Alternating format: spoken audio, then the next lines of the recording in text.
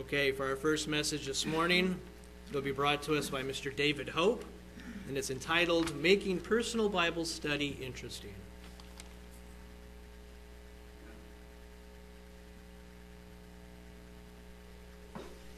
Thank you, Mr. Witt. Good afternoon, everyone.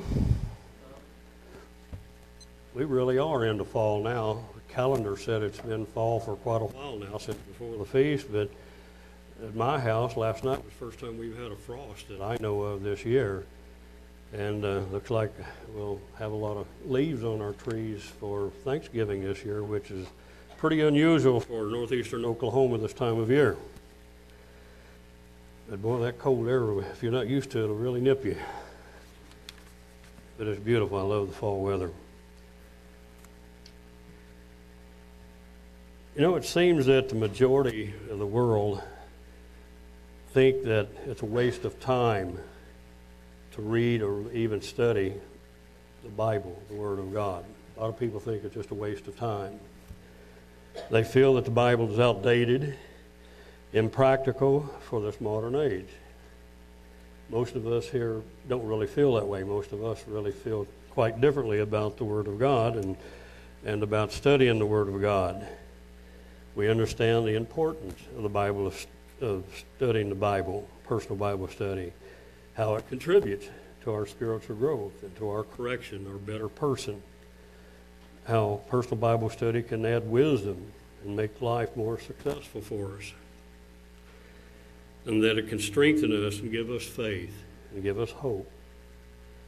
And we could go on and on and on the benefits that we perceive as being benefits of personal Bible study. Like some of my messages, I plan on keeping it short again, but we'll see. In spite of some of the benefits, and most of us know that, but sometimes we can get to the point where Bible study is not quite as interesting. We realize that we need to have personal Bible study on a daily basis. We've been taught that. I think the old timers had been taught years ago. We've got the big four, prayer and Bible study and meditation and what's the other? Bible study, fasting, I'm sorry. And all four of those are important. And though we don't try to put time limits on people, and at one time, which I think the principle was good, they recommended back when Steve and us and a lot of the older people were in the church, they said, a good thing, person ought to study at least 30 minutes a day, Bible study, along with your prayer. And we would struggle, a lot of us, and that's not a rule, but that's just something that they said, and they said, and that's in addition to the plain truth, the good news, and the articles, and other things. A person really needs to do that. So, we felt, well, that's okay. But, we did benefit by doing that, whether we did it or not. And we were taught the scriptures that, there's nothing permanent about a spiritual mind and a physical body. We can have God's Holy Spirit, but we can allow it to dwindle out over a period of time just from neglect, just from allowing it. Not that we're going to immediately become criminals or anything else, but we can, and I think most of you realize that, we can become weaker at times when we're not as close to God, when we don't do our personal Bible study, along with our prayer and our meditation and even fasting. So today I'd like to discuss some of the ways that we can help make personal Bible study more interesting. I'm going to start off with Psalms 19. You already got it. Psalm 19, verse 7 through 9. The law of the Lord is perfect, converting the soul. The testimony of the Lord is sure, making wise the simple. If you're like me, I'm part of the simple. I think some of us are part of the simple, and some of the decisions we make, I probably wouldn't make had I not been convicted of some of these things that I come across in the Word of God and personal Bible study. Verse 8, statutes of the Lord are right, rejoicing the heart. The commandment of the Lord is pure, enlightening the eyes. The fear of the Lord is clean, enduring forever. A lot of this we won't get unless we do personal Bible study, and of course our messages too. The judgments of the Lord are true and righteous altogether. Verse 10. More to be desired are they than gold. And sometimes that's a little hard for us to understand, especially if we're new in the faith and you think, well, how's this Word of God? How are these principles better than the money I make on my job and, all of that? But the longer we're around, the more we understand. More to be desired are they than gold, yea, than much fine gold. Sweeter also than the honey and honeycomb. Moreover, by them is thy servant warned, and in keeping them there is great reward. And sometimes we need to ponder, meditate on some of these things. I wonder how that could be. What's the ramifications? What's the possibility? So a lot of times in our personal Bible study, if we're not a young mother and have kids all around us nagging at us, that sometimes we can take the time to ponder and think about these things. And it's always good that, and I think a lot of our young men do that for their wives. They make sure their wives have personal Bible study themselves. They have time to be away from the children and do that. And I'm really particularly excited. I don't know if the word would be excited, but I'm really pleased with the Bible study that the women are having right now. This is you say this is personal Bible study for them. It's a group Bible study, but it gives them a lot of personal Bible study. And my wife, a lot of times, will go over some of that stuff with me. And so sometimes I end up with a personal Bible study on some of these things.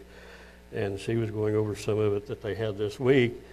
And just as a byproduct, there was one place that she was even giving the Apostle Paul credence with observing the annual holy days. Just kind of vicariously in her presentation, she kind of felt that Paul, or not felt that she knew, Paul was keeping the annual high days, and she mentioned examples. And sometimes we need to do that in our own examples, especially when we're talking with someone and need to defend our own doctrines.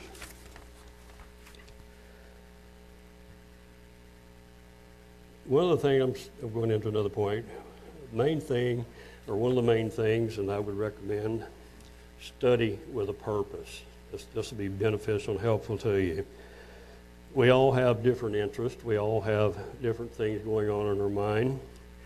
And some people have a tendency to gravitate in their personal Bible study more to one area of the Bible, or not an area, but one topic or something that others may not do.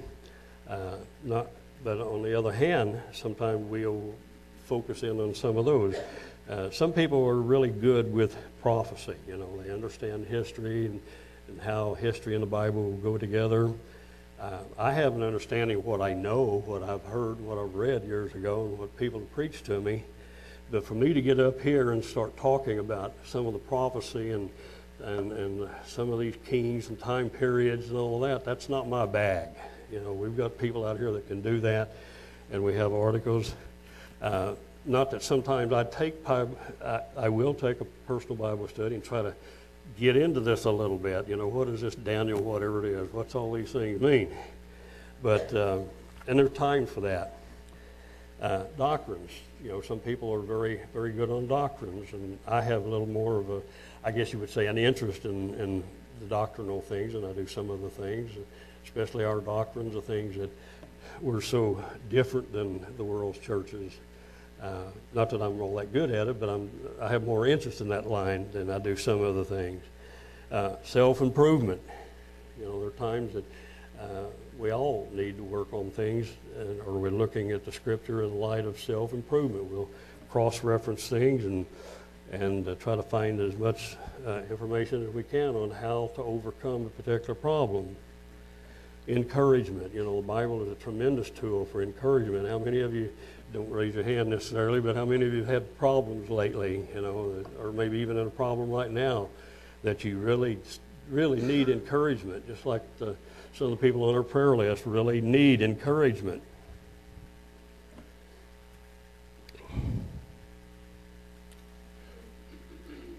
Confirmation. Sometimes we'll do Bible study because we want to rehash maybe some of the things that we proved ourselves. Sometimes I'll go back and just make sure, is this really what I believe, or is this really the best way to explain it? Faith. Personal Bible study can contribute to our building of our faith, and on and on and on and on. So, but anyway, generally to be more successful at it and make it more enjoyable is to have a purpose, have something that we want to understand, that we want to gain from our Bible study. And just to read to be reading, I'd almost soon read the telephone book or something as I would just be reading just for no good reason. I would give you a few suggestions on too. And the very first one I'm going to give is one of the things that they had taught us or preached to us many years ago.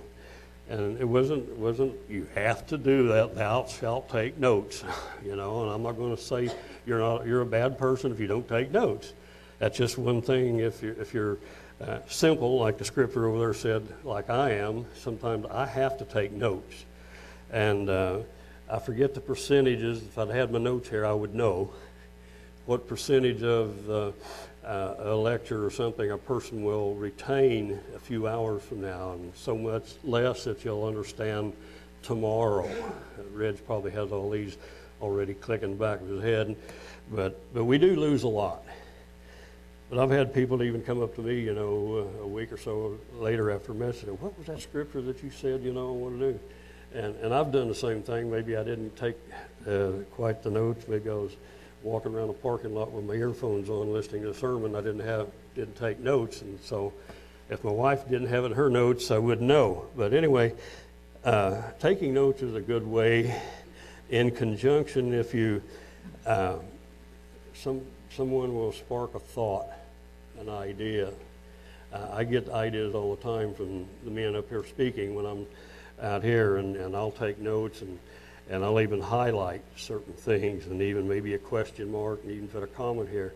That way I can study on something later. Maybe I'm not really interested in anything particular, but that's it gives me something more to study on. One thing we can do is look at other translations of the Bible. You know, a lot of us grew up and cut our teeth, so to speak, on the King James Bible. And I still do most of my study on that, basically because a lot of the study helps are geared from the King James. You know, your Strong Concordance and the numbers that you hear the people mention up here, they come from the Strongs, either the Old Testament or New Testament. And you'll hear, well, number such and such and such and such, you know, 76, you know, in the Old Testament, that means the weekly Sabbath generally. And they'll say, well, okay, and they'll have Sabbatism. I don't remember all, I don't have it down. But, you know, 76, 77, well, it's just one number different, but that means a high day, a special high day, you know, things of this nature. And that's why I like to do the bulk of my studying on King James. But a lot of the other translations can really enhance. I'm going to get a sip of water here. I'm talking as fast as steam's coming out. I had this problem down at the feast at Branson. I was speaking, and we didn't have a pitcher of water, but there was a bottle of water under the lectern here. And I said, whose water is this? I need a drink. And it was Lucille's. So I went ahead and drank it anyway, but she didn't have any up here this time.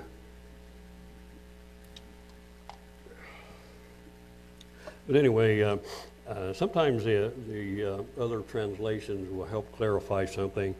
And you'll notice a lot of times in the King James Version, you'll have words that may be in italics or something of this nature. And generally, depending on what Bible you have, will tell you that this word should be something else, you know. I'll just take, for instance, and be real simple about it. in 1 Corinthians 13, talks about, we call it the love chapter in the New Testament. And it says charity is such and such, and charity is in such and such. Well, if you're a new person that's studying that, you think, well, I give charity to John 3:16. I give charity to Salvation Army, but we understand that the old 1611 King James English is a little different. The word, well, I won't get into this word, has a totally different corrupt meaning now than what it did back then. But some other translations can be beneficial. Sometimes they can be very off too. We just have to understand that, do a lot of studying, and commentaries a lot of times can be beneficial and helpful, and to help your Bible study be interesting. And I know some of you will probably think that's odd coming from me, saying a commentary is good, simply because I've said some bad things about some of them, some of the messages in the past. And you think, well, you're really arrogant. You think you know more than they do. These guys have studied this stuff for years, and you're a carpet cleaner. You've worked in these factories and all this, and you think you're smarter than, all these commentaries. I think, yeah, in some ways. I think when it comes to the point to where God has given us understandings of the Bible, and especially when it comes to the perverting of the doctrines that we know is true, and you talk about the Sabbath, and my biggest gripe, I guess, you've heard me complain about this in the past, is in Revelation where John was having that vision on Sunday morning. I was in spirit on the Lord's Day, and they tell you nearly everyone I've seen says that was Sunday, the first day of the week, and they were in ecstasy. They couldn't be in church services that day, but God's Spirit could be there with them anytime. Then they immediately give you a chain reference over to some of the other scriptures in the New Testament that they pervert and put along and say this is the same first day of the week they were talking about. I get wound up when I come to that. So, yes, in that area, I think I do know more than they do. So, forgive my arrogance. But they are helpful. They are helpful, and to understand what was going on at the time and what some of those things are. So it's good to have commentaries. Now, used to, it was, in order to do a lot of in-depth Bible study, you really had to have a lot of money or something, because a lot of books, the commentaries, the dictionaries, and encyclopedias, and all of this, they were pretty expensive. But now, a lot of your Bible programs that you can even get on your own cell phone even have several Bible translations, several commentaries, several encyclopedias. So studying the Bible now, and I've mentioned before, is not really that big of a deal so far as being a scholar and, having all this stuff. And so anyway, having good research material helps to do that. Sometimes some suggestions might be to go back if it's been a while, reprove our doctrines. If you're a little rusty on it, reprove. How do you explain all of these scriptures and all the scriptures that we have? Many of the Protestants and the Catholics and other organizations, and I don't mean to be mean to them, but many of them have their proof texts, and they make it really sound good that that the law's done away, the unclean meat's done away, this and that and everything. And do you know how to prove our doctrines? Do you know how to prove that? We've got a lot of booklets over here that go into a lot of that. We have stuff on the internet, online. Some of our other churches of God have literature too, United, and several of the other groups have free literature that we can get. And there may come a time where we need to explain some of these things.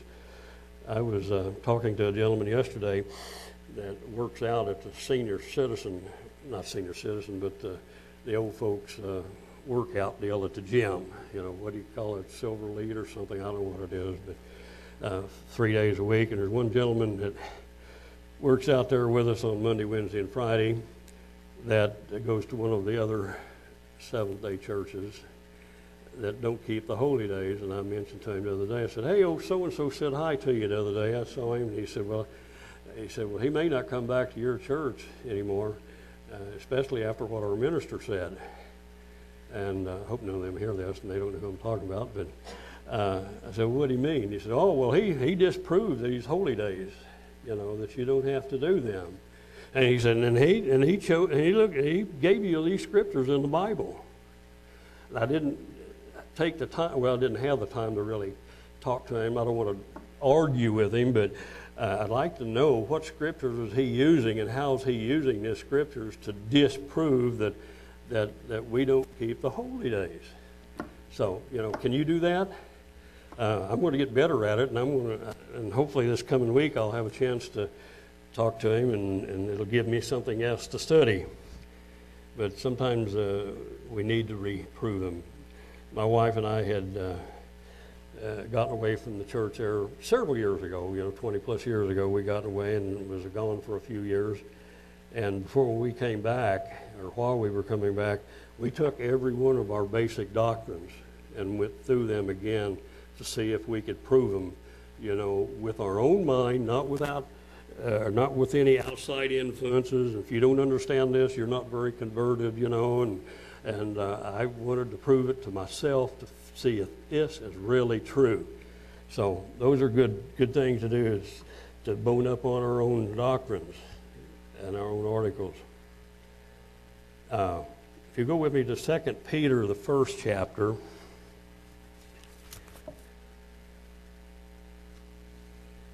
Second Peter, the first chapter, in verse 1 through 10. Excuse me.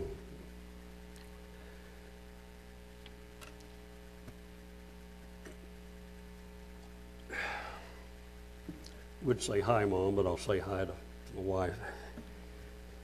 And anybody else at home that's not bedfast, but homebound today. 1 Peter, first chapter, or 2 Peter, I'm sorry, did I say first? Okay, yeah, the deal says second. 2 Peter, first chapter, verse 1 through 10. Simon Peter, a servant and an apostle of Jesus Christ, to them that have obtained like precious faith with us through the righteousness of God and our Savior Jesus Christ. We all have received like faith. And just a side point, and I'll mention it again in a minute, he's talking about through the righteousness of God and our Savior Jesus Christ. No mention about the Holy Spirit in this particular thing. If Holy Spirit was a person, he might feel a little slighted. Verse 2, grace and peace be multiplied unto you through the knowledge that you get through study and hearing of God and of Jesus our Lord. No mention of the Holy Spirit. How come he slighted the Holy Spirit?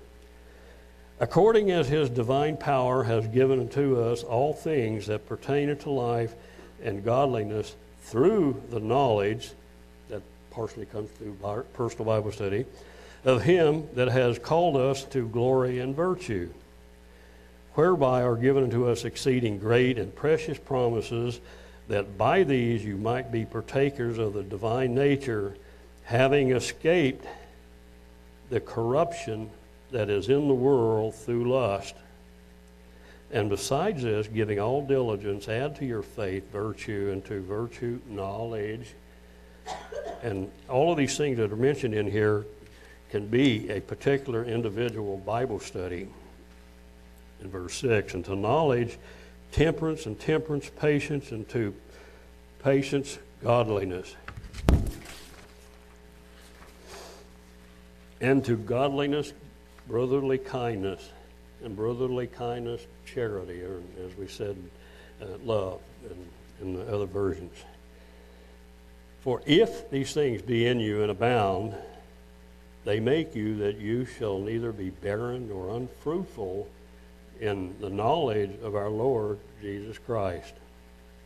But he that lacks these things, and probably because we haven't done enough Bible study, could be, But he that lacks these things is blind and cannot see afar off, and has forgotten that he was purged from his old sins. Wherefore the rather, brethren, give diligence, study really hard, to make your calling and election sure. For if you do these things, you shall never fall. So that's a pretty good guarantee, I think. If we do all of these things, add all of these things, we're diligently working on all of these things, we're pretty well guaranteed that we're not going to fall, because we're trying very difficult, very hard.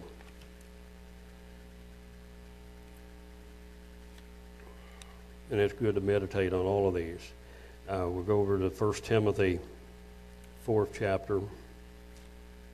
Well, these guys on the video are really good. They're fast today. 1 Timothy 4th chapter, 1 through 6. See, I may skip a few. Okay. Now the Spirit speaks expressly that in the latter times, and most people feel that this is the latter times, some shall depart from the faith, giving heed to seducing spirits and doctrines of devils. How do we know what doctrines of devils are? Speaking lies and hypocrisy, having their conscience seared with a hot iron, forbidding to marry. Can we explain these particular things? Forbidding to marry and commanding to abstain from meats which God has created to be received with thanksgiving of them which believe and know the truth. Can we explain those individually and be convincing? We know that the others out there, they have their proof text, how tell you how this does away with the clean meats and unclean meats, I'm saying. Everything's okay. We need to be able to prove those things. What verse did I? Okay, verse 4, I guess. Sometimes I get sidetracked. For every creature of God is good. So, snakes and skunks and rabbits and possums and all this. Every creature of God is good. You know that, don't you? That's what this is saying, according to some. For every creature of God is good and nothing to be refused, if it be received with thanksgiving. Man, I don't have to worry. I can eat all the pepperoni pizza I want now, and the sausage and the Canadian bacon, and man, well, that's quite a relief. For it is sanctified by the word of God and prayer. And this is one that I think I preached on here a while back. Somebody else did too. These are some things. If we're a little rusty on that, might be a good idea. Maybe it's not important to you, but might be a good idea. You might help somebody to understand that. Here's Paul telling Timothy, if you put the brethren in remembrance of these things, and we try to do that occasionally, you shall be a good minister of Jesus Christ, nourished up in the words of faith and of good doctrine, whereunto you have attained. And like I said a while ago about our women's Bible study, I think they're doing a tremendous job on some of that. And I think I've mentioned, well, let me just finish. Till I come, verse 13, I'm skipping a little bit, I think. Yeah, I'm skipping down to verse 13. Till I come, give attendance to reading, to exhortation, to doctrine. I'm skipping down now to 15 because of time. Meditate upon these things. Give yourself wholly to them, that your profiting may appear to all. And that word meditate, I didn't put down the English, the Strong's number on that, but and the word, but in essence, it means revolving in your mind. You meditate, you revolve this stuff in your mind. You ponder it. It's almost like putting a sucker or something in your mouth, and wallow it around. You taste different parts of it, wallow it around. You can feel a crack in it, or if it's a piece of candy, you can feel the nuts. You wallow it around in your mind, not your mouth, but in your mind. You think about it and you ponder it, and you look at all the different applications, how these things could happen. Meditation is more than just sitting there idle. Meditation is constructive thinking. Verse 16, take heed unto yourself and to the doctrine. Continue in them, for in doing this you shall both save yourself and them that hear you. Do you understand that? Take heed to yourself and unto the doctrine. Continue in them, for in doing so, this you shall both save yourself and them that hear you. And personal Bible study has a great part to do with these things. Not that it's a guarantee, but it's a big help. And some of these little small principles I give can be helpful to us to enhance our Bible study. And in conclusion, you know, you may never know just how powerful and how beneficial your personal Bible study today will be tomorrow. You'll never know how important today's Bible study may be tomorrow and when you'll use it.